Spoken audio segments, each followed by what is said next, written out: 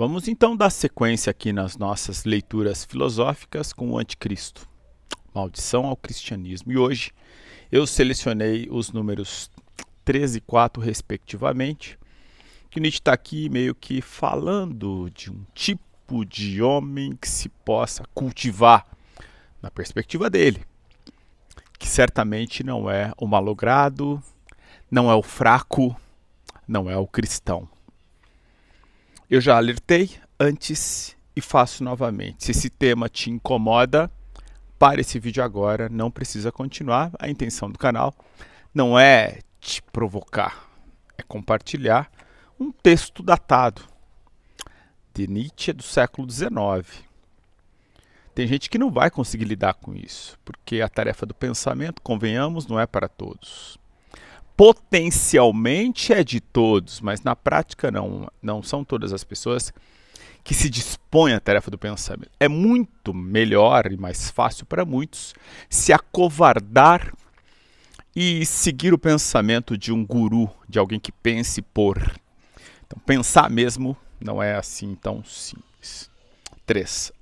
Samuel Mendonça topa pensar, caso você veja que isso faz sentido.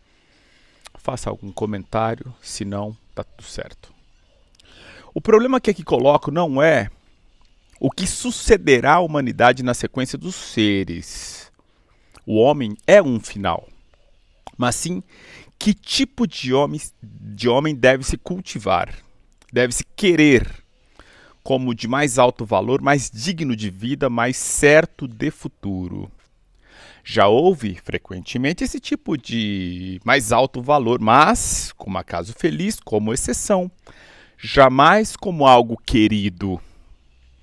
Ele foi, isso sim, o mais temido, foi praticamente o temível até agora. E a partir do temor foi querido, cultivado, alcançado o tipo oposto. O animal doméstico, o animal de rebanho, o animal doente, homem, o cristão. Esse é o diagnóstico de Nietzsche sobre uma relação direta com o número 2 que nós repercutimos ontem em relação aos malogrados e fracos que devem ser exatamente, devem perecer, em última instância, que é o que ele diz. Vamos ao 4, que ele vai falar um pouco da questão da humanidade e ainda dessa questão desse cultivo. E aqui uma reflexão interessante sobre progresso e sobre elevação. Tem uma diferença. A humanidade não representa um desenvolvimento para melhor ou mais forte ou mais elevado, do modo como hoje se acredita. O progresso é apenas uma ideia moderna, ou seja, uma ideia errada. O europeu de hoje permanece em seu valor muito abaixo do europeu da Renascença.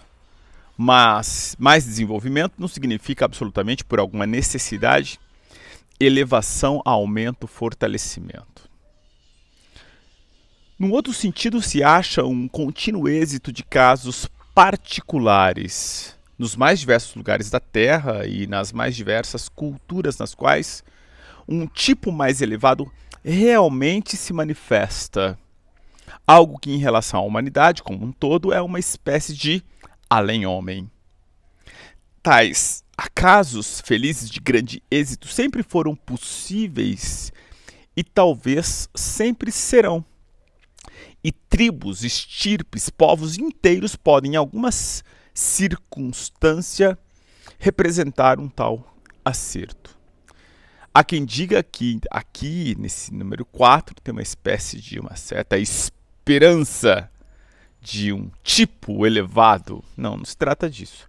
Se tem praticamente o diagnóstico do que se tem e daquilo que, de fato, aqueles pouquíssimos são. A ideia, portanto, de vontade de potência ou de afirmação da potência e da acumulação é um dispositivo que está disponível para todos, mas que poucos se utilizam. E daí que, no fundo, nós temos um rebanho, um conjunto de homens e mulheres, um conjunto, portanto, de sociedade, que se acovarda porque não quer pensar, não quer se afirmar e não tem coragem de enfrentar o proibido. Essa é a síntese de hoje. Fiquem bem, Topa Pensar, Samuel Mendonça. Estamos lendo O Anticristo de Friedrich Nietzsche. Até!